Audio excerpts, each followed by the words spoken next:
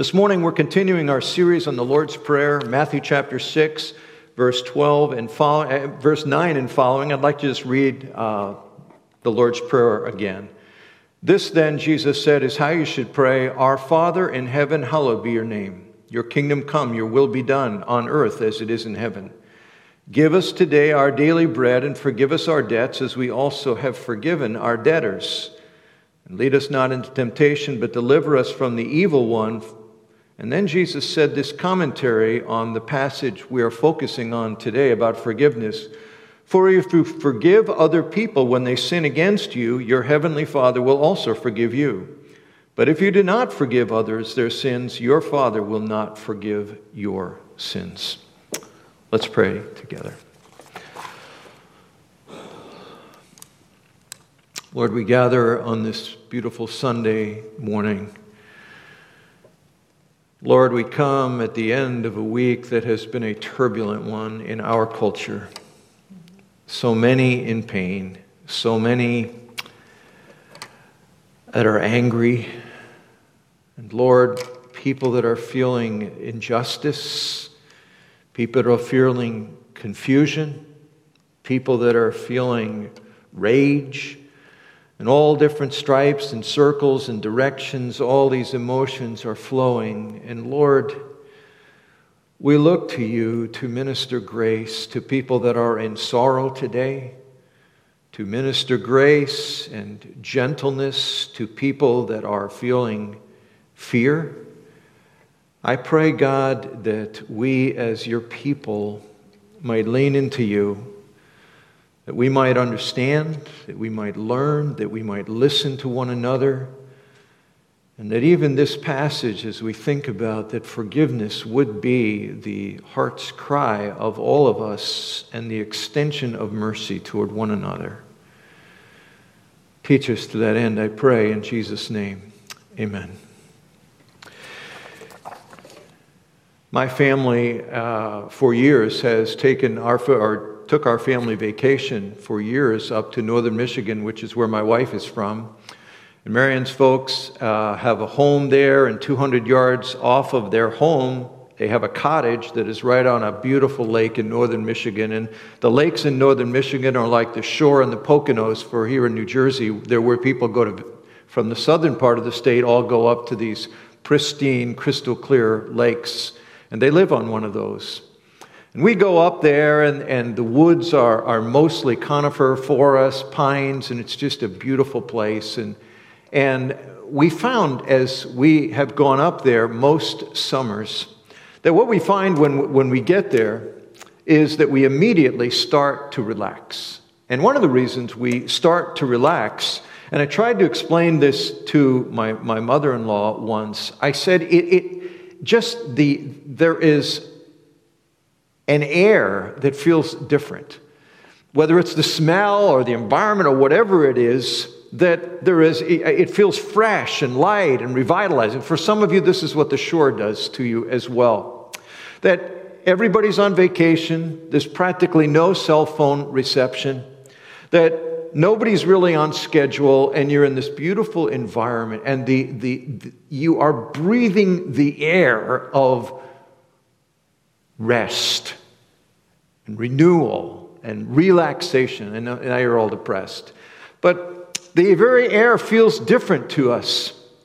This morning we're going to talk about the fifth thing that Jesus talks to us about praying for. And this particular one is the thing that we are to have, I believe, as the very air, the very atmosphere of our lives is to be the atmosphere of forgiveness. Jesus says two things in this prayer about breathing the air of forgiveness, this new air, this refreshing air that comes through the Spirit of God in our lives. The first thing he says is that we are a receptor of forgiving grace.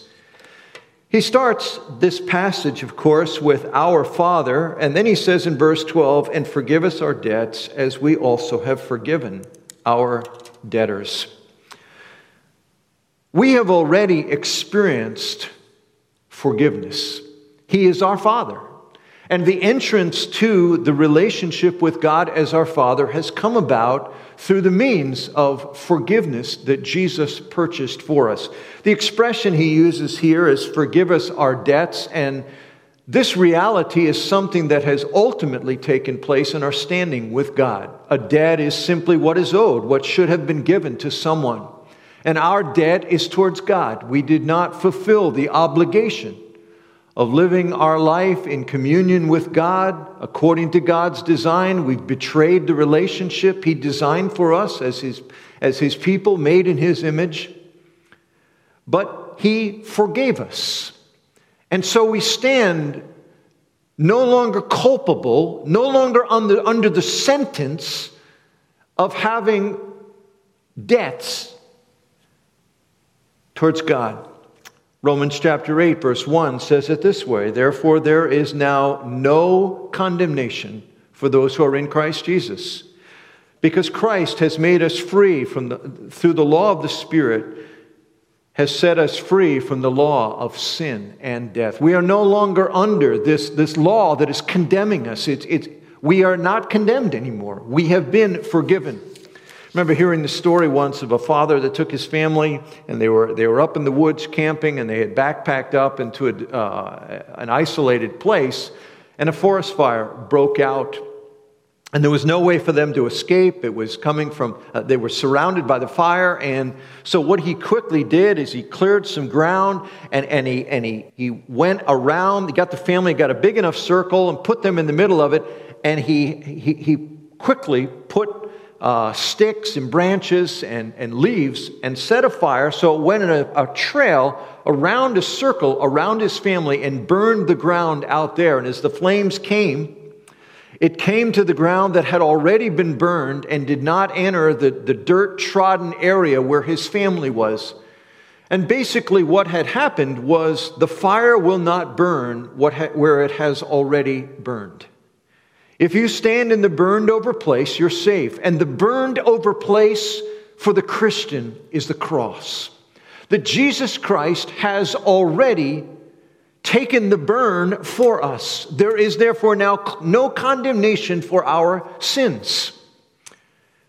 Forgiveness then has resulted in this relationship where God is our Father. And we are then accepted in Christ into eternal membership in God's family. We belong. We belong to God, to his family. He is our Father. We are his kids. This has come through what Jesus did for us. Our sins have been forgiven. We have been accepted unconditionally. But Jesus says here, I want you to pray for it. Well, why are we praying for forgiveness if we have already experienced this removal of debt? And what we pray for when he says, forgive us our debts, is in our day-to-day lives, we still mess up the enjoyment of our relationship with God. As with any relationship, our sin towards someone else raises a barrier between us and them. It causes us to have, in practical life experience, an indebtedness, something we owe, we need to make right, an offense that needs to be forgiven, is what 1 John 1:9 is talking about when it says, if we confess our sin, he's faithful and just to forgive us our sin and cleanse us from all unrighteousness. And yet he is talking there to people that have already been born again, have already experienced Christ's eternal forgiveness. What is he saying? Well, I would say it this way. We are eternally accepted into God's family. We belong. But we still do unacceptable things that impact our relationship with the Father and to some degree with the family. When we slander someone else or gossip, we steal from their reputation. We owe them. When we do harsh words to someone, we hurt them. We steal from their well-being. We owe them. When we disobey our parents, we disdain their authority and steal from them honor and respect. We owe them. We ridicule, lie, unkind deeds all create debts we owe. When we commit adultery, we steal from our spouse, we owe them. And our sin against God in the relational part is a debt, and we owe Him that. And our betrayal is something where we confess, Lord, screwed up again. It doesn't affect your relationship. You're in the family. You're in the fam. You will never be out. But there is a barrier in your relationship to God, just as there is in your human family or a loved one. You've erected a barrier there that God does accept us into the family. We have been forgiven positionally, eternally in our standing with God. But still, there is the need of confession of those sins. Anne Lamont makes the statement of her favorite bumper sticker she ever saw. She said, God accepts you just the way you are in Christ, but He loves you too much to let you stay like this. In her earthly way, I think she's saying, because we're accepted in Christ into God's family, we have eternal forgiveness. We are not under condemnation. We don't have to measure up. But still, in day-to-day life, we still have barriers, and God is continuing in His love to change us and draw us to Him. But we are not only receptors of God's forgiveness, we are extenders of God's forgiving grace. And this is what He says in verse 12. He says this, and God forgive us our debts as we also have forgiven our debtors. And then He elaborates on this in verse 14. For if you forgive other people when they sin against you, your heavenly Father will also forgive you. But if you do not forgive others their sins, your Father will not forgive your sins. Now it sounds like God is making His forgiveness dependent on ours. God's saying, sort of tit for tat, you forgive, and then I'll forgive you.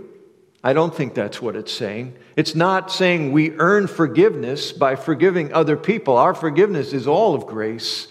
It is all the mercy of God. So what is He saying? Well, there's a parable of Jesus that I think helps to clarify this. It's in Matthew chapter 18. It's called, by most, historically, the traditional title of this is the parable of the unmerciful servant. And it starts with the phrase, the kingdom of heaven is like this. And here's what He says. The kingdom of heaven is like a king who wanted to settle accounts with his servants. And as he began the settlement, a man who owed him 10,000 talents. Now, believe it or not, in modern day 2020 accounting, this actually is $6 billion. And when Jesus is speaking hyperbolically, this is a big amount of money this guy owes. And so this guy's brought to the king, and it says, since he was not able to pay, the master ordered that he and his wife and his children, all that he had, be sold to repay the debt. The servant fell on his knees before him. Be patient with me, he begged, and I'll pay back everything. The servant's master took pity on him, canceled the debt, and let him go. But when that servant went out, he found one of his fellow servants who owed him 100 denarii. Now, this also isn't a pittance. That's about $12,000 today. But compared to $6 billion, well, you can do the math. And he says he grabbed him and began to choke this guy. Pay back what you owe me, he demanded. His fellow servant fell to his knees and begged him, be patient with me and I'll pay you back. But he refused. Instead, he went off and had the man thrown into prison until he could pay the debt. When the other servants saw what had happened, they were greatly distressed and went and told the king everything that had happened. Then the king called the servant in, you wicked servant. I canceled all the debt of yours because you begged me to. Shouldn't you have had mercy on your fellow servant just as I had on you?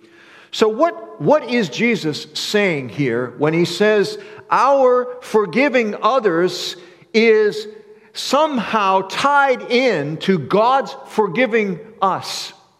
I think what He's saying is that if we are breathing the air of forgiveness, we forgive others. Jesus in this parable is describing how His kingdom functions. It starts off with this statement: the kingdom of heaven is like this. In other words, this is the way things operate in Jesus' kingdom. They operate where You who have been forgiven and have breathed the air of the freedom of that forgiving grace, naturally would be extenders of this. Now here's where he uses the parable to say this is what it should not be like. First, the unmerciful servant is forgiven an extraordinarily amazing amount. Second, he proceeds to not forgive the person in debt to him.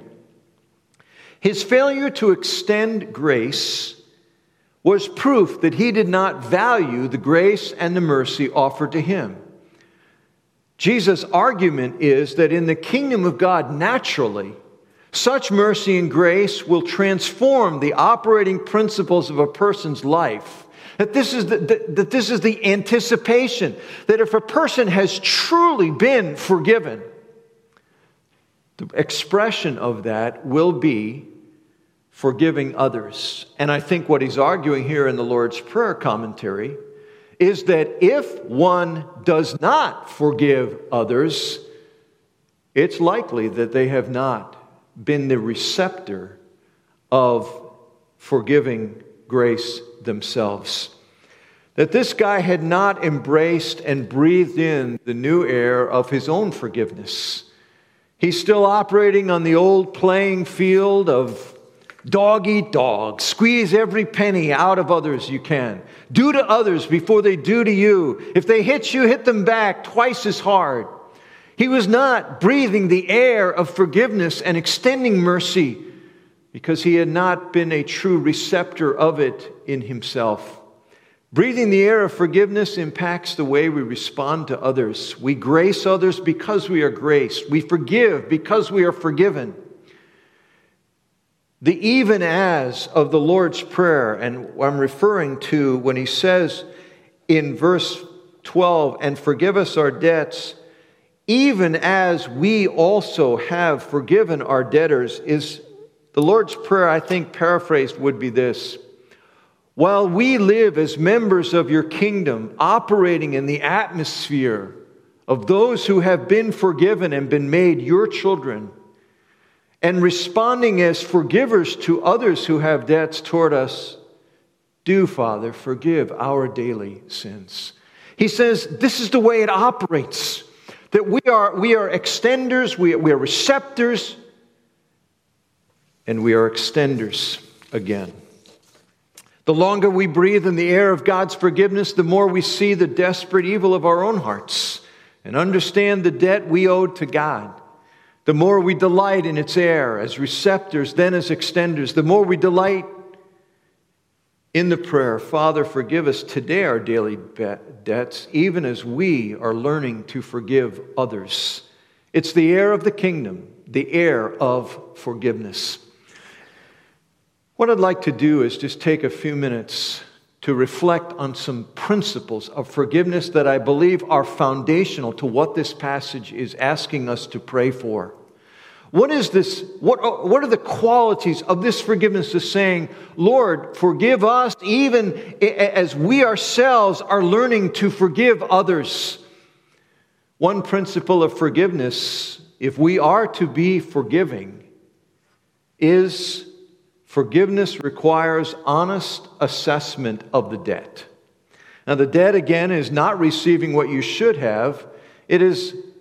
Forgiveness requires an honest assessment of the way you've been wronged.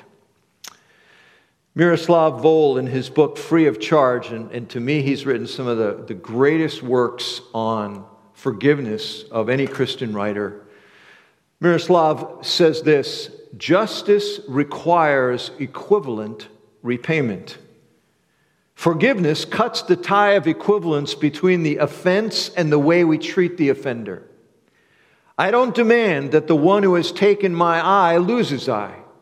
In forgiving, I absorb the injury, the way I may absorb, say, the financial impact of a bad business transaction.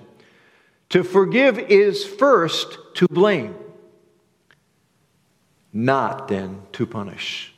That's a very important statement. Forgiveness is not burying real wrongs and being unwilling to think about it because you know them. You feel them. You're living out of them. You can try to bury them, but the idea is we honestly assess them. We look them in the face.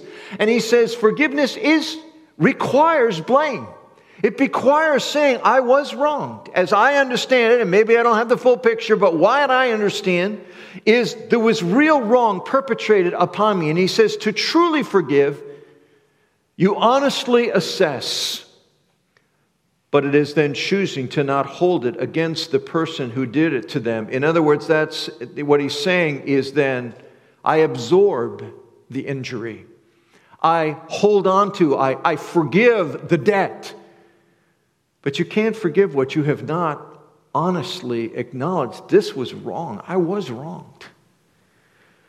Secondly, forgiveness will often come in stages. Sometimes we barely manage to make a start. In her book, again, Anne Lamott, who writes, it's called Plan B, Further Thoughts on Faith. Anne Lamott grew up with a very, very difficult mom and struggled, and in her very earthy way, she said this, I prayed for my heart to soften, she wrote, but my heart remained hardened toward her. I refused to be nice to her and didn't forgive her being a furious, clinging, sucking maw of need and arrogance. This is where she started as she tried to struggle through forgiveness to her mother. But then she writes this. She said, even after she took the first halting steps of forgiveness, she said, I discovered that I had forgiven her for a number of things, although for none of the big ticket items. But then she said this, still the mosaic chips of forgiveness I felt were a start. Often forgiveness is a process that we have to work through. That's why forgiveness is not always instantaneous. Oh yeah, no problem, no big. I mean, there's all kinds of levels we're working through, we're processing, we're coming to really understand even what is true. A third principle of forgiveness is forgiveness should not be demanded by the perpetrator or those who have benefited by the wrong. There's nothing more tone deaf than a spouse who has severely wronged their spouse, immediately expecting forgiveness. We get it, right? I mean, it seems tone deaf and it is inappropriate. You can seek forgiveness, but you can't require and you can't push. And certainly if you're the perpetrator, I personally believe this has relevance to those of us who are majority culture, toward those who have felt and feel mistreated and misrepresented. We need to seek to understand, not to correct, not to insist, get over it and forgive, to give space, to realize that forgiveness is not instantaneous for many. And those of us who have benefited by what is perceived as injustices need to just give grace and time and understanding. A third thing regarding forgiveness. Forgiveness is one of the most powerful evidences of Christ in your life. A few years ago, we had a man in our church whose name was Doug Bradley, Doug and his wife Carol. Doug had been a missionary to the Middle East for many years with Cru Ministries, and one day Doug left suddenly to go over to the Middle East, and where he was going was to a funeral as a result of something that had just happened to three Christian pastors that he knew in Turkey. It actually became a international news story. What had happened on an Easter Sunday morning was in a very anti-Christian culture, predominantly Muslim culture. They had held Easter Sunday services, and 5 individuals that had professed themselves to be seekers of Christianity asked to meet with the pastors. And a couple of days later, at the pre-appointed time at 10 o'clock in the morning, they came to the pastor's office, and there were 3 Christian pastors there. And these men came in, and it turned out they were part of a terrorist organization. And at a planned event, they brought in all the tools to torture these men to death for hours. And there are all kinds of secular news stories that recount what went on, which I'm not going to share with you. I'll just mention that this part, that the 3 men, one was stabbed 156 times, one 99 times, and one was stabbed so many times they couldn't count it. And they were allowed to survive as long as they could. Eventually, the police caught wind of it and came, and at the end of the event, 2 of the men had already died, and the other died soon after he was rescued. One of the wives of one of the pastors was interviewed on a national broadcast, and she spoke for the other women. And they asked her about her reaction, and she, a number of times, actually, in the succeeding days, publicly forgave the killers, repeating the words of Christ. We believe they ultimately do not know what they're doing. And forgive them, they don't know what they're doing. The interesting response of that actually came from the secular press and the press of the Turkish newspapers. One reporter summarized it this way: in a country where blood for blood revenge is as normal as breathing, what she said in one sentence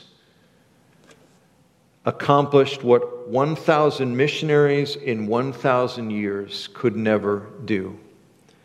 There is a power of forgiveness that is so contrary to the flesh, to our natural human fallen state, which immediately cries out for vengeance, for them getting theirs.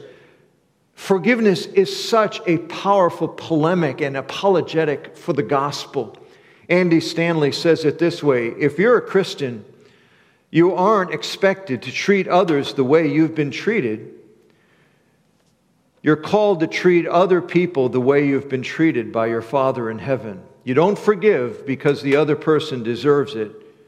You forgive because you've been forgiven. We forgive because Christ has forgiven us, and because Christ is willing to forgive through us. And there is perhaps no declaration of the power of Christ more powerful than the extending of mercy of forgiveness of the child of God. A 5th principle is this: forgiveness is evidenced by not remembering details.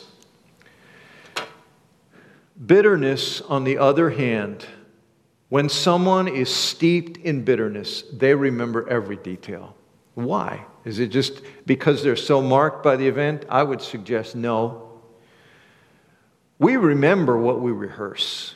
Bitterness causes us to bring it around and around and around and around in our mind. And a bitter person is invariably an individual who is just constantly replaying the recording of how they were wrong. They remember the narrative and will, over time, if they are truly bitter, they'll expand on the narrative, and it will become more and more clear to them, at least in their own perception. Forgiveness is evidenced by not remembering details. Joseph makes a remarkable statement in the book of Genesis. Joseph, who had been incredibly wronged by his brothers. I mean, they sold him into slavery because they were jealous and irritated with him. And years later, they come to him. They don't recognize him. Of course, he's the second guy to Pharaoh, And he makes a remarkable statement to them that God has made me forget all my hardships of my father's house. And he forgave them. He says, who am I to hold this against you? And it's a remarkable thing that he named one of his two first sons the name Manasseh, which means one who causes to be forgotten. Joseph was able to forgive. His heart had already been turned to his brothers because he had chosen to let it go. I remember Robert E. Lee one time, the general of the South, and after the war and post-war Civil War days, he was visiting a woman whose plantation had been ransacked by the northern troops as they had come through. And she had a big, beautiful tree in her yard that had just been the glory of the farm, the plantation. And it had been hit by cannon fire, and it was now dead, and the branches were broken, and it was just a testament to her of the hated Yankees and what they'd done. And she took General Lee out there, and she said, do you see what those blankety-blank Yankees did? And the proof, here was the visual. And he said, woman, cut it down and move on. Forgiveness enables you to do that. Bitterness does not. It just keeps the tree in the yard. It just keeps you looking at the tree. It keeps you dominated by the tree. Forgiveness, last, is enhanced by being among forgiven forgivers. I'm just going to make a practical present application today. One of the greatest influences in our lives are other people whose voices are speaking into us. If you're doing life and you're hearing and being influenced by people that are living out the grace of forgiveness, who are living out a spirit of quietness and extending mercy to others, that will significantly impact the way your heart will be living. But one of the biggest problems right now in our culture, and it is certainly impacting the people of God, is people are only listening to the voices of other angry people. Either those that agree with you or disagree with you. Both will make you angry. Both will make you bitter. Both will tend to create an unforgiving spirit in us. We need to be around people and to listening to people, ultimately the voice of God, but others as well that will say, cut down the tree, let it go. We need to be gracing each other by ourselves being forgiven forgivers. It's what Jesus says we should pray for. Father, forgive me even as I am living in the atmosphere of that forgiveness and extending it to others. Who we're listening to, who we're reading, who we're hearing will deeply impact our capacity to do that. Let's pray. Lord, surely the spirit of this prayer is one that we desperately need as your children. God, we live aware that we have been forgiven, but we need to breathe its very air. Lord, help us to grace each other by being forgiven forgivers. Let us extend that to others. Let us embrace your forgiveness. May we look not at others' sins, Father, but at our own hearts, as our first place to always be looking for wrongs. Thank you for the grace to do that. Thank you for forgiveness. In Jesus' name I pray. Amen. Now go in peace to love and serve and enjoy the Lord.